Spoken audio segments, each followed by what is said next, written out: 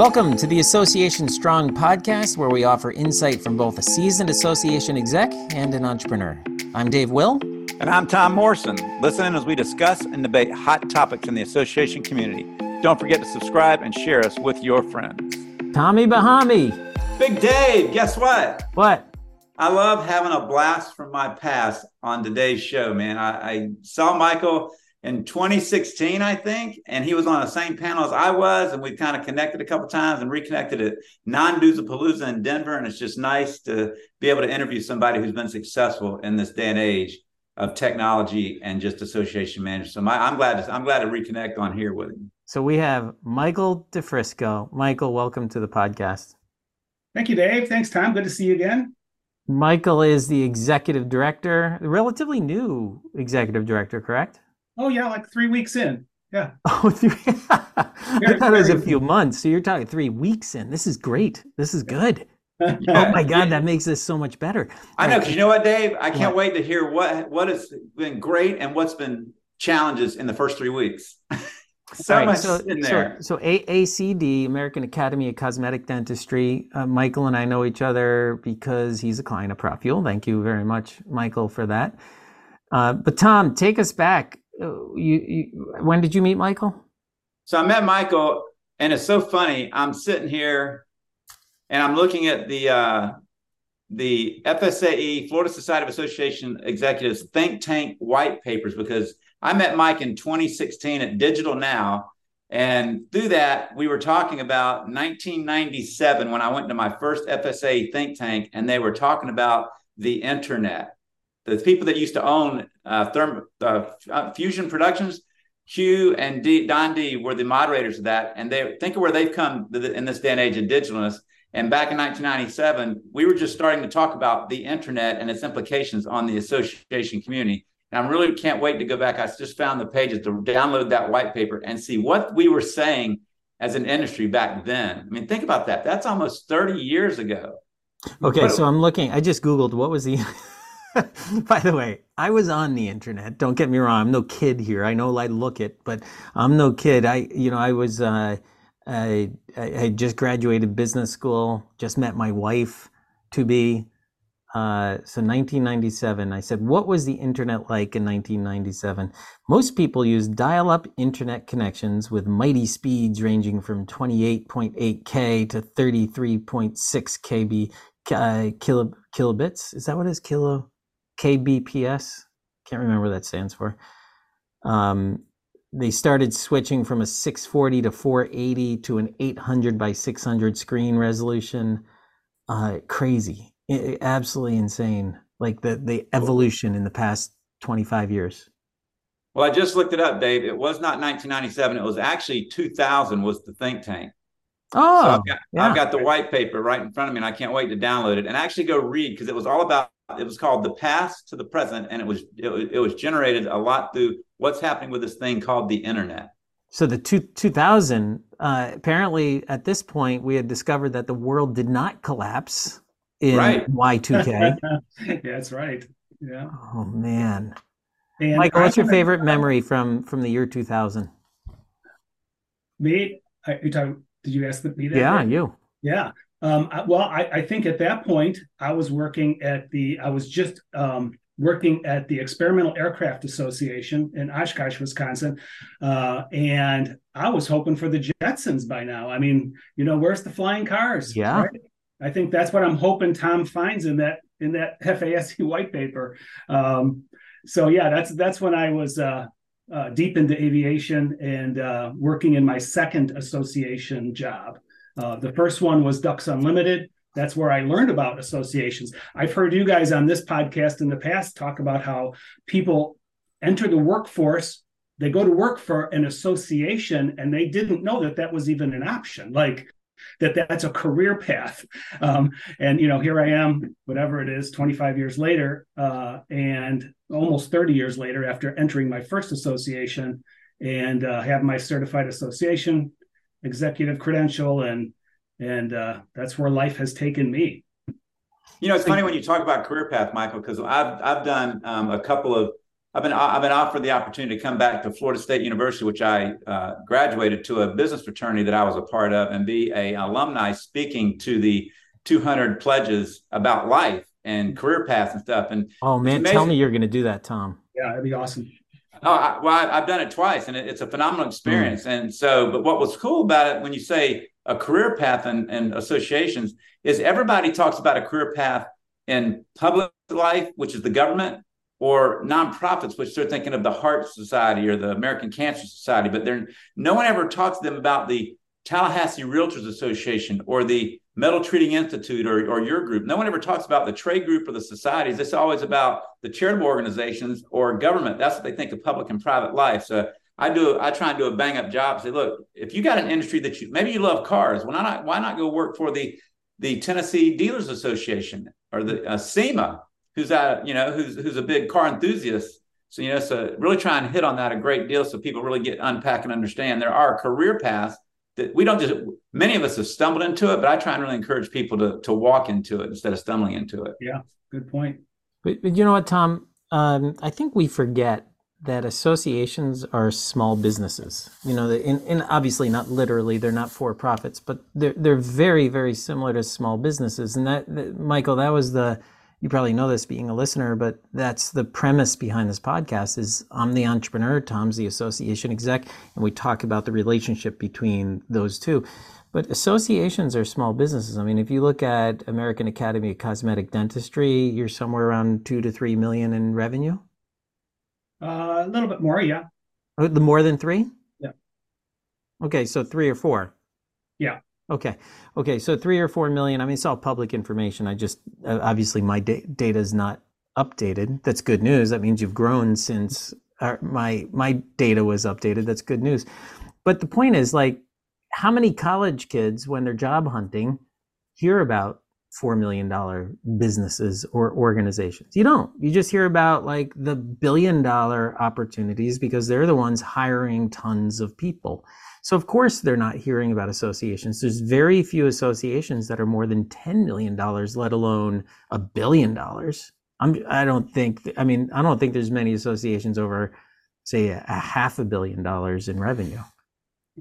Yeah, that would definitely be on the high side. But no, you're absolutely right. It's not an obvious choice, especially when you're early on in your, exploring your options. I got into publications and, creating magazines. I was a creative director, and that's what got me into the world of Ducks Unlimited because of the Ducks Unlimited magazine. So that's when I kind of first discovered, hey, this is an option. I could, do what I do with magazines and publishing and journalism and creative direction, but do it within the context of this mission-based organization. Michael, I was just about to look it up, but maybe you can save me the effort. What is Ducks Unlimited? Ducks Unlimited is a waterfowl conservation organization, big company, 600,000 members. These are mostly conservationists, waterfowl enthusiasts, duck hunters, essentially. But non-profit, it's an association? Correct, yeah, individual membership association, yeah. And so what did you do for them? Give me a little bit of your career journey. So you worked for Ducks Unlimited. Yep, I was the creative director. So I worked in the marketing department and the publications department. And then that led to, I'm also a private pilot. So after 6 years at Ducks Unlimited, I had this opportunity to go and work for the Experimental Aircraft Association, which I had been a member of since the mid 80s.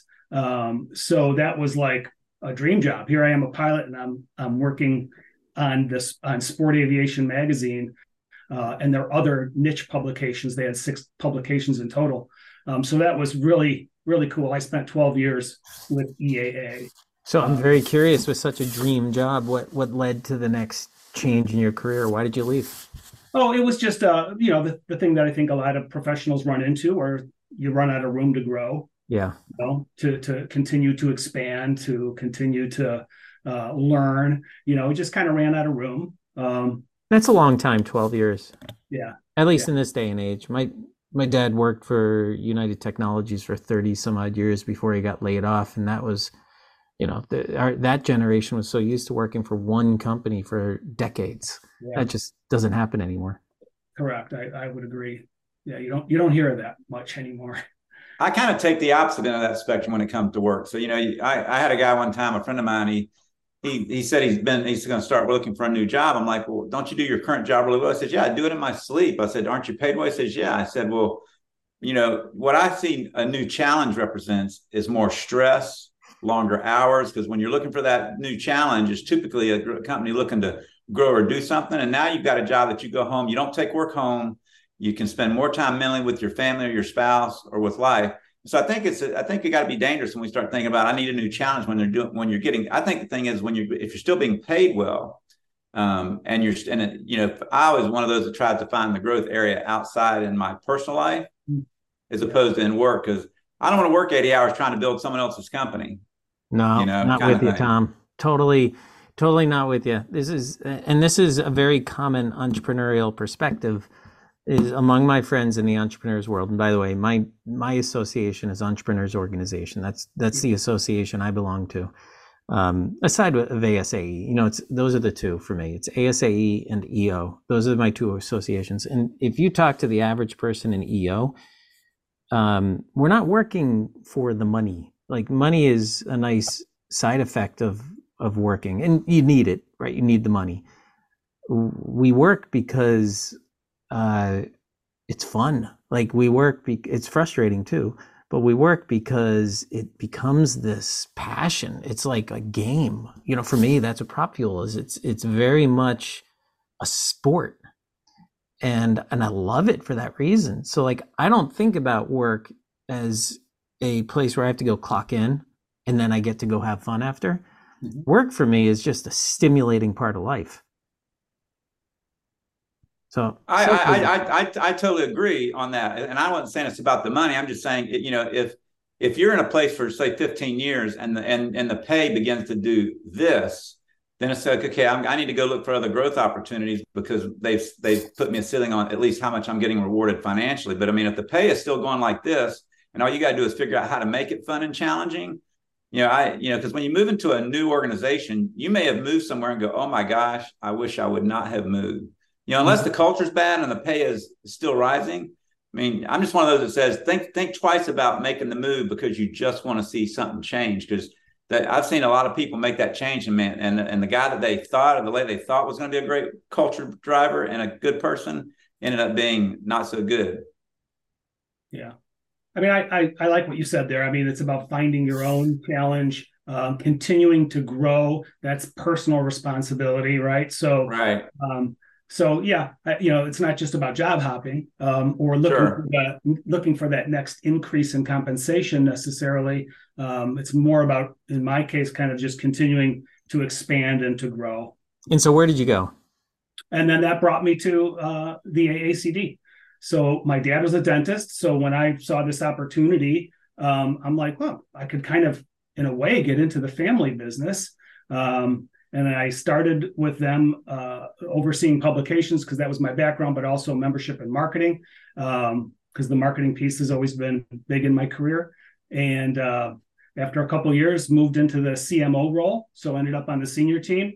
And then on November 1st, took over as the executive director. So I've been there for 10 years now. Was your dad alive, or is your dad alive right now? No, he passed away quite young. So he was not alive when you took this job?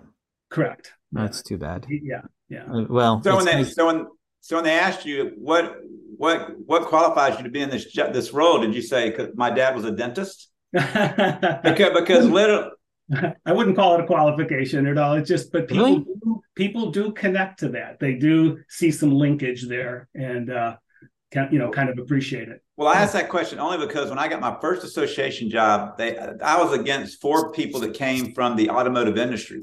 And I did not. So I wasn't in the automotive world, and I would never run an association. But I was first on the line to be interviewed in the 5 people. And this one guy who had been past president in 1972 leaned back and said, "Tom, what do you know about the automotive industry?" And I looked out at the window and I looked back. I said, "I fixed my own car." And they said, "Well, does it work?" I said, "Yeah, it got me here, didn't it?" And they said, "That's good enough for us." So sometimes you don't know what answer is going to chime in to speak to someone. Yeah. I was giving a presentation once, and somebody kind of looked at me and said, "Well, how did you go from Ducks Unlimited to the Experimental Aircraft Association to a dentistry association?" And I went, I don't know. I think the common denominator was I went from duck wings to airplane wings to bite wings, right? So there is that last one's a stretch. That's a stretch in that last one. Oh my God, that's good though. I like it. So I love something you said earlier. You said it jokingly. You said, I thought we'd be in flying cars by now. And I don't disagree. In all seriousness, if you were to ask people back in 1997 or 2000, like, what do you think the world's going to look like in 2023?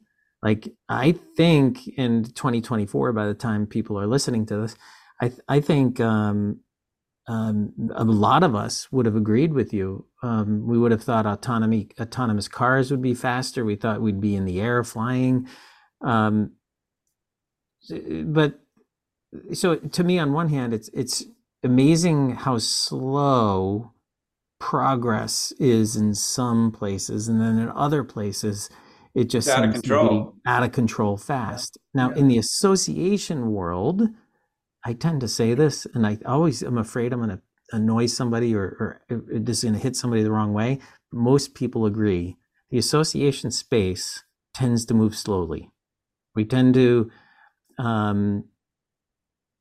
decisions are made by committee, oftentimes, boards being the top committee in any given association. A lot of decisions roll up to the board. Anytime you have a decision by committee, it's going to be the most average decision that they could possibly make in most cases. So innovation does not take a front seat. Number one, would you agree generally with that? And number two, you're clearly doing, or it may not be you because you're 3 weeks in, but AACD is clearly doing something right because you've grown over the past few years. So let's start with the first one. Do you agree that generally speaking, the association space is slow to innovate? I totally agree with that. And in fact, I encourage my staffs, whatever size staff it is, and in the various places I've worked, to get outside the association world, go to conferences that maybe are not association focused. It's great. We tend to be in a vacuum when we work in an association. And then further, there's the category that we reside in. So I'm in the dental space, and even the whole dental world, dental association world, that profession can be vacuous. So you need to get out and see what other people are doing and see how they're innovating, because otherwise you'll continue to get stuck. And of course, you're right. There's layers of governance and committee structure, and you want that volunteer involvement, especially when you're dealing, in my case, with clinical issues, things that our staff team doesn't really know about. I mean, we're pretty smart people, but we can't work on people's teeth. So we need our volunteers, especially on some committees, like the people who program our annual conference, our professional education committee. They're the experts in that, and so we depend on that. But it does tend to make things a little bit slow moving. You know what I think we're not good at, Dave and Mike, is associations, and I've seen this in my career.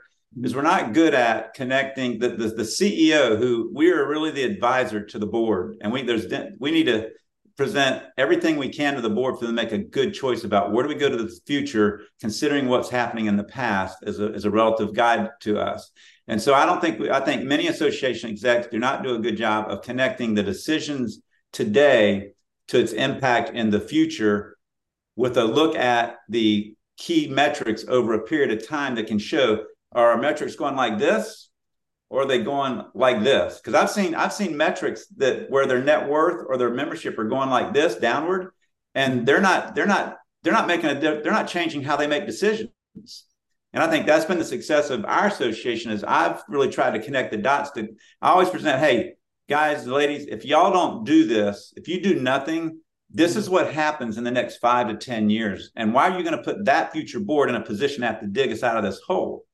But a lot of association execs, they just don't have the nerve to have that conversation, from what I can see, because you have to face the the fast-paced future today of how we make decisions so we can make them today. Right. And I think that I think is the biggest challenge of an association is the executive telling the stories in a way that the board says, wow, guys, we can't push this to the next leader or the next board. We've got to start taking action now. I'm curious to hear your reaction to that, Michael. Yeah, that's a great point, and probably one that can't be emphasized enough. We have some built-in continuity with leadership. So they go through a 3-year process where they're vice president, then they're president-elect, and then they become president for a year. So there is some continuity amongst our boards, but then there's this, it gets refreshed every couple of years, and people leave and new people come on, and you have to continue to reiterate what I would call kind of business fundamentals like that. Especially when they're dentists and laboratory technicians, they might be practice owners. Most of them are, in our case, or lab owners, but they're not used to running, a big business and dealing with all the details, And Dave, let me clarify something that you said earlier. Actually, the Academy suffered quite a bit when the pandemic hit. We were soft when it hit, and there was definitely a pretty dramatic dip, especially in retention.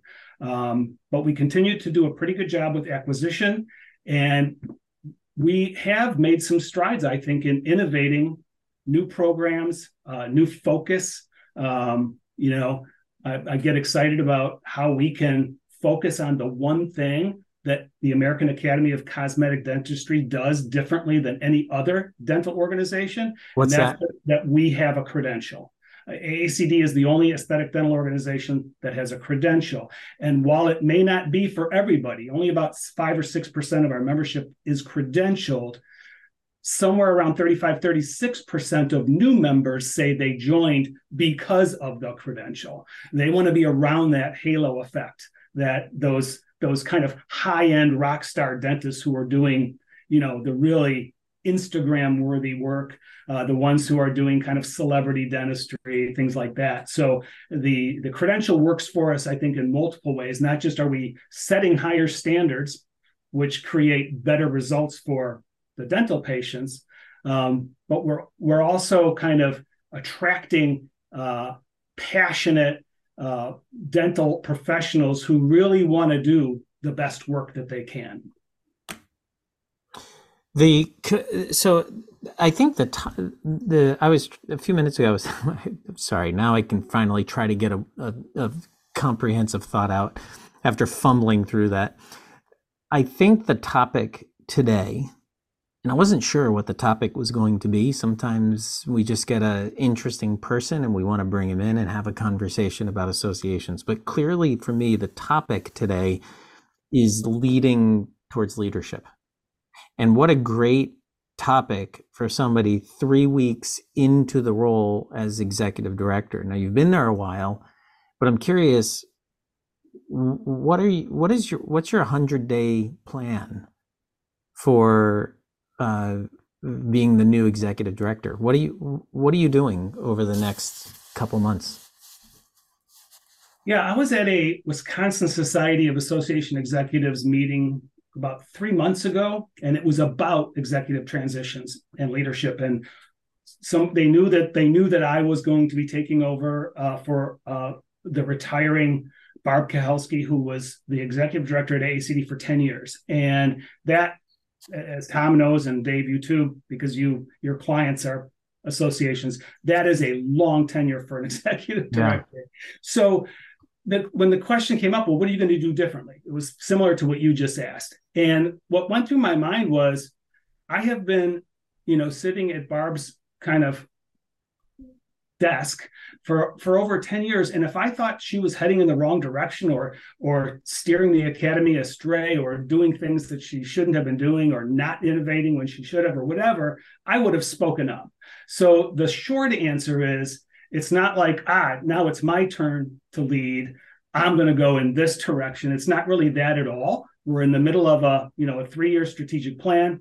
We understand our focus. We know who our best fit members are. We know what makes us different in the marketplace. We cannot compete in the continuing dental education space, because that is hyper competitive.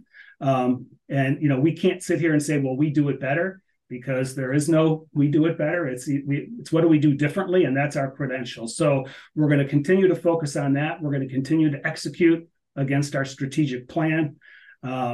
Thankfully, Barb was prescient enough to know what her exit plan was going to be, and that she had me in mind as a successor. The board had to agree to that, of course, but so she had me lead 3 years in a row our strategic planning session, which gave me not only a platform and some visibility to our leaders, but it also gave me some pretty direct ownership to what levers we needed to pull, to make things happen. So there really is no for you, the transition has been happening for 3 years. This is not, it's not like all of a sudden you got a new job and you have to come in and learn the ropes. It was a very generous on-ramp, especially this last 6 to 8 months, with a lot of baton passing. And I couldn't have asked for a better entrance into the job. The opposite of Barb, who got hired from the credit union world, back in 2013,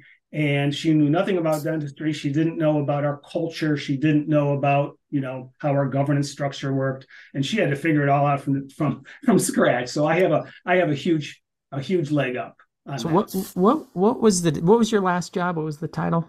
I was the chief marketing officer. Okay, CMO. So what was the difference, do you think, between being CMO and ED? That's a great question, because I still consider the strategic part of marketing to be part of my role. I won't be able to get rid of it. I won't be able to totally take off that hat. I will not get tactical, and I will not micromanage the marketing staff, but it's hard for me to imagine being in the ED role without looking at the organization strategically. But the ED role does give me a broader kind of picture of everything. Things that I didn't have to be concerned with before, I now have to be more concerned with. But the strategy part of my job, I think, is going to stick with me. So I was in a board meeting. Bear in mind that the board meetings for a private software company are significantly different than a board meeting for like an association. So I was in one of our board meetings, which consists of me, I'm a board member, my partner, one other person, an equity shareholder. Actually, we're all equity shareholders. And then 2 other people outside the organization, one very familiar with our industry, and then one is an attorney, right? So it's a very small group, heavily invested in the organization. And one of them, this is like 3, 4, 5 months ago, 5 months ago, one of them turned to me and said, and I've known this person for 15 years, I think at this point. And this person said to me, he's the attorney, he said, Dave, Cameron, my partner, Cameron's doing a really good job growing as a co-founder and CTO of the organization. But I haven't seen that growth in you. He's like, you're running this company like you ran your last one. My last one was Peach New Media, a learning management system. Started in 2001, sold it in 2015. So he's like, you're running PropFuel like you were running your last one. He's like, you had mentors back then, right? I was like, yeah. He says, you are now the mentor. You need to act like it. So I got a little scolding from one of our board members, and it was done with love. It was kind of like your dad talking. It's a funny thing is we're the same age, but it's kind of like my dad pulling me aside saying, look, you're 18 years old now. You're a man. You need to act like it. Stop acting like a child. That's essentially what he said to me. So that particular advice wasn't super helpful, but it got me thinking. And that was the super helpful part of it, is basically said, you need to think about this. Now, when a parent says that to the kid, they go and they huff and they puff and they blame other people. Fortunately, I've matured a little, believe it or not, over the years. And so I started thinking about this feedback. My feelings weren't hurt, but it got me thinking very introspectively about what does it mean to be a good leader? And so I started listening to books. I say listen because I do a better job listening than reading. So I started listening to books on Audible. I started writing a lot of notes down. I started talking to other friends that are leaders. I started talking to a coach that I work with about what it means to be a leader.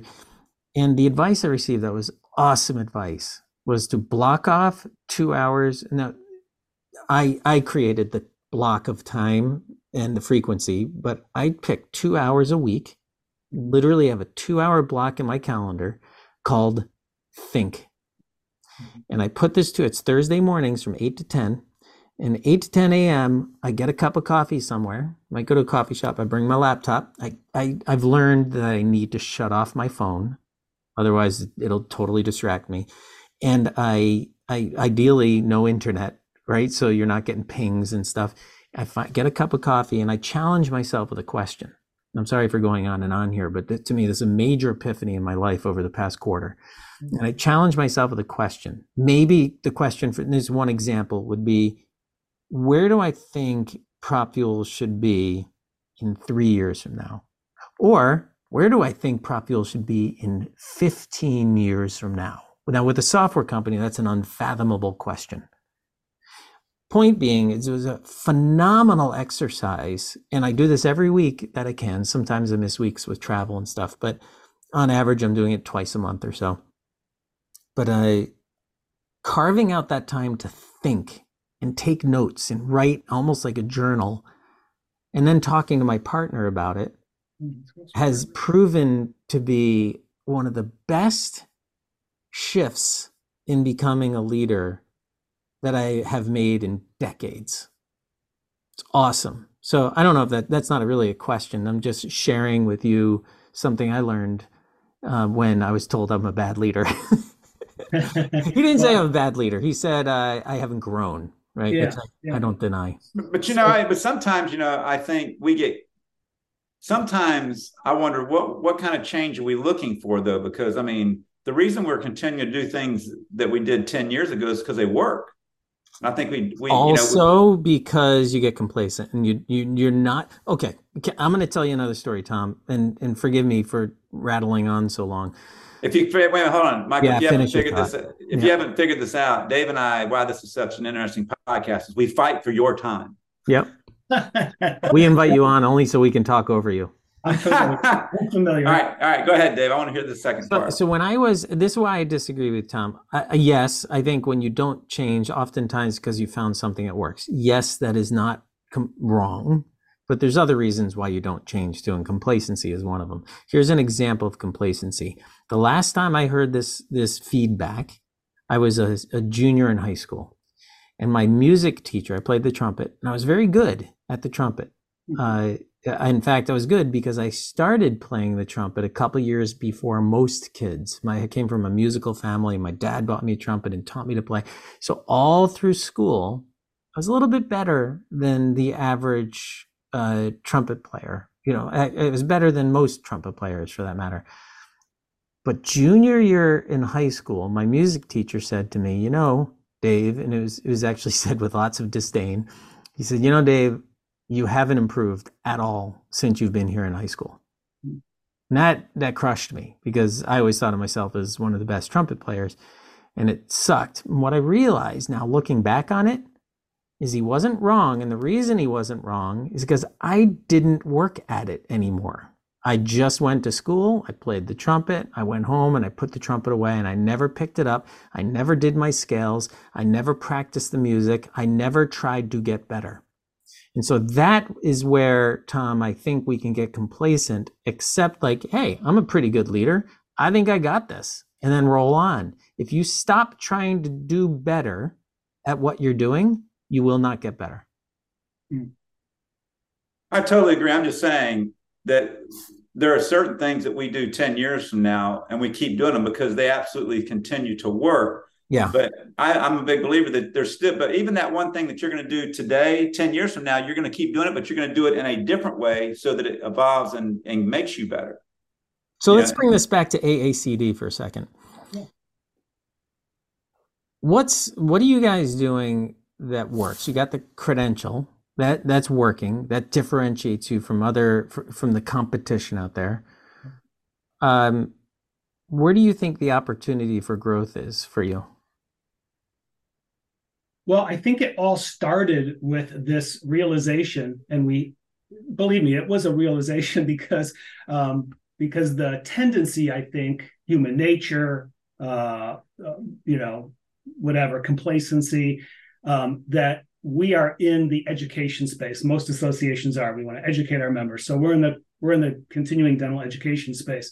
But like I mentioned earlier, we can't compete. We can't compete in that space. In fact, I find it kind of amazing that our sponsors, our exhibitors, our advertisers all compete against us in the education space.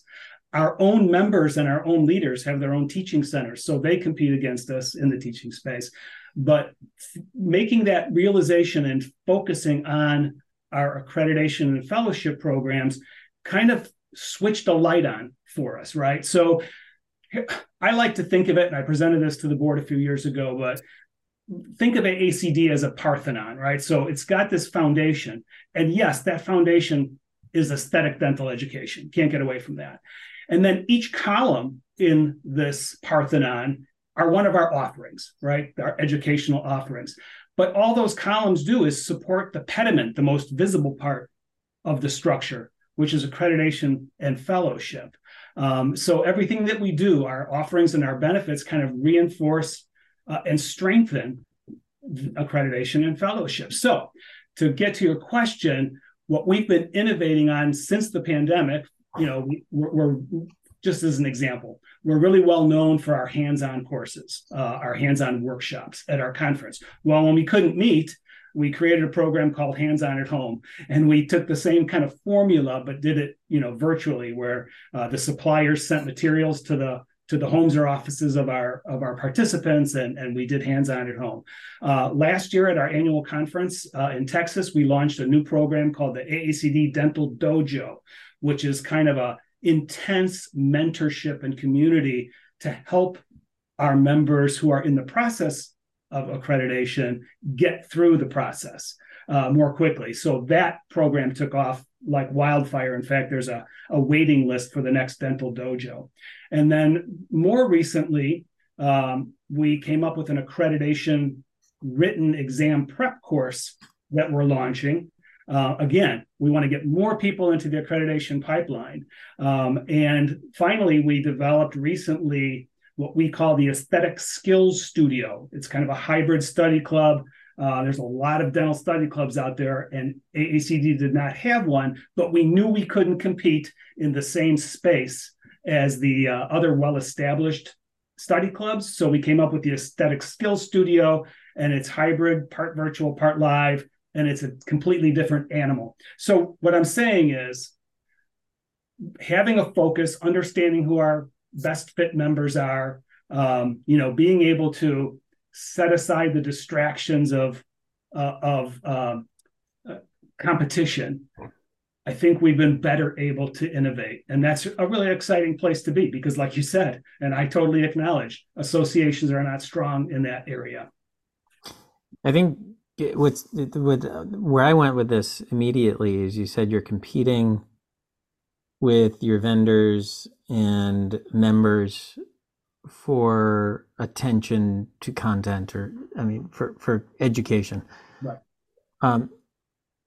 I'm aware that almost all associations see their education as their value proposition.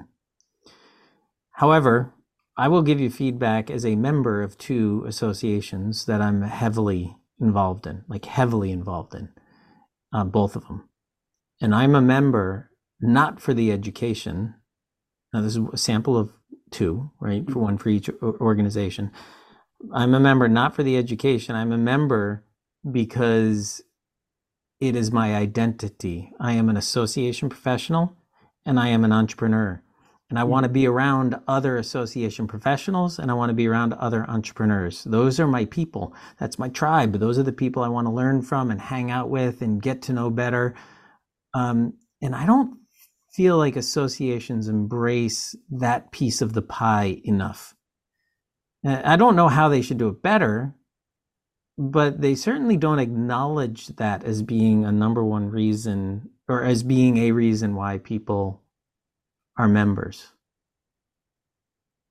I think they don't identify that specifically because it falls under the realm of networking. Networking is a kind of an all-encompassing Yes. thing. I want to be connected to people who I'm familiar with, and we have a member who he joined specifically. He got talked into joining, and he really came at his first meeting not knowing what to expect. And he tells a story about the first night of his meeting. He's talking to people in the reception, and he's using terminology that everyone understands.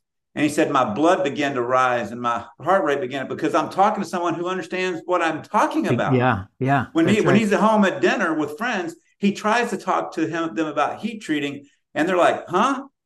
Is it microwaves, ovens? What do you do?" He's like, "No, we heat treat car parts, aerospace parts, the landing gear that you land on. If it cracks, plane falls. What we do helps it stay together."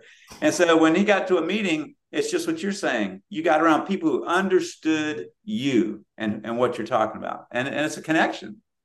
Yeah, I if you said that, Dave, your statement about feeling like you belong in your tribe, if you were to say that to me 3-4 years ago, I probably would have tried to push back on it, but more recently I've started to really embrace the importance of that. And I'm not talking about the obvious things like, we have an online community where people can post cases or ask a question. I'm talking about feeling like you're a part of something. This right here, what we are doing, I love doing this because I love these conversations. It sparks this passion in me to talk about association stuff with you guys because you know it.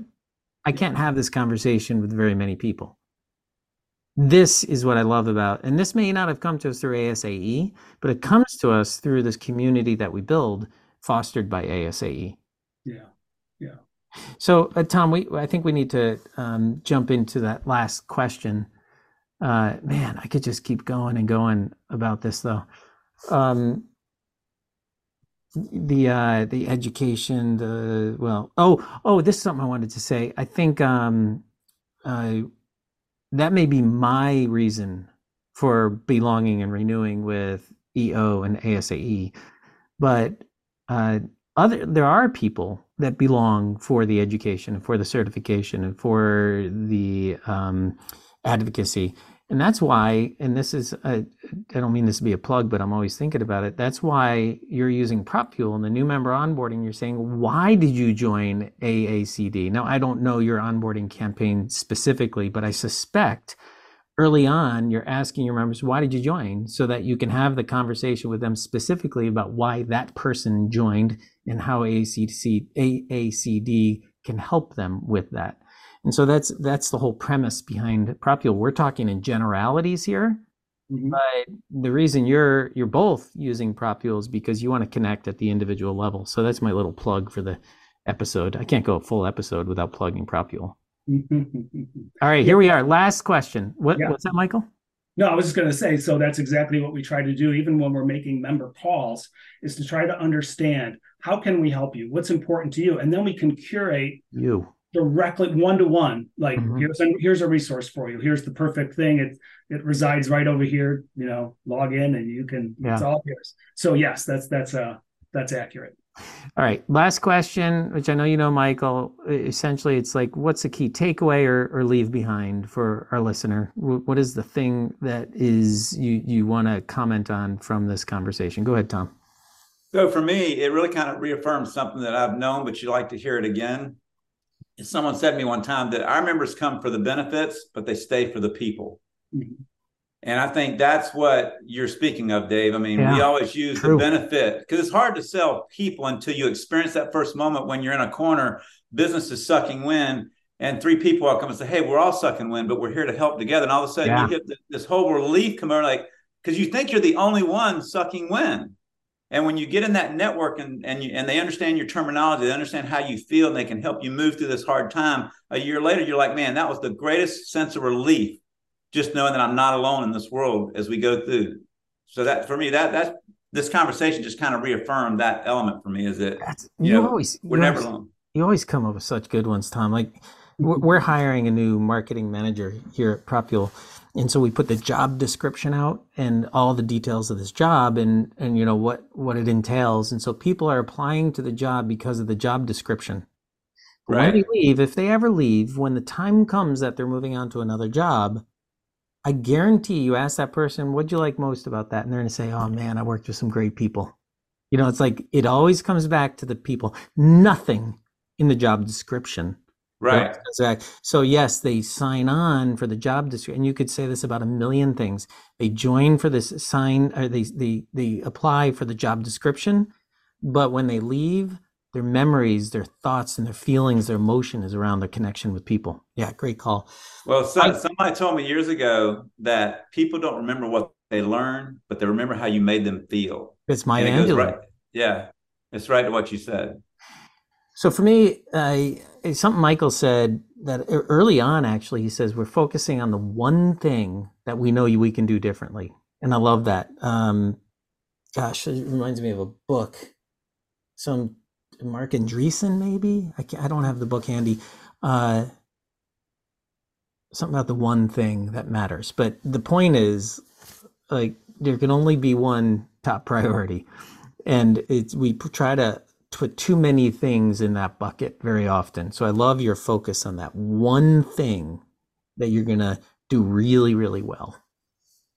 Yeah, good. Yeah, I think for me, it's the reminder, not the realization, but the reminder that oftentimes association world doesn't act like an entrepreneurial business, and that, you know, once in a while we got to recalibrate and make sure that that the KPIs and the other metrics that we're following are driving us to success. I was explaining to the board that it's like, I went back to my aviation years and said, we got to think of cash as the fuel in our wings. That's what's going to lift the organization up. Yes, our offerings are the engines, but they need fuel to run. And, you know, we are not a nonprofit, you know, in that sense of the word. So act like a business, make business-like decisions, and try to stay innovative. Yeah, good one. All right. Well, with that, Michael, if somebody has a question about this, wants to reach out to you, what's a good way for them to reach you?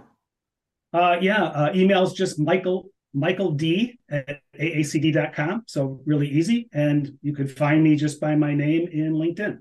Michael A., thank you for your business. Really appreciate it. Yeah, Michael, thank you very much. And thank you for joining us today in the podcast. Yeah, that was fun. You know why, Dave, right? Why? Because they're as strong, my friend, and then there's association strong. Yes, there is. We hope you gained some inspiration that will help you run an efficient and effective association just like a business, and maybe laugh a little with us. If you have a topic you would like to hear us talk about, or if you just want to reach out to us for any reason, you can contact us at tom@tommorrison.biz or dave@propfuel.com.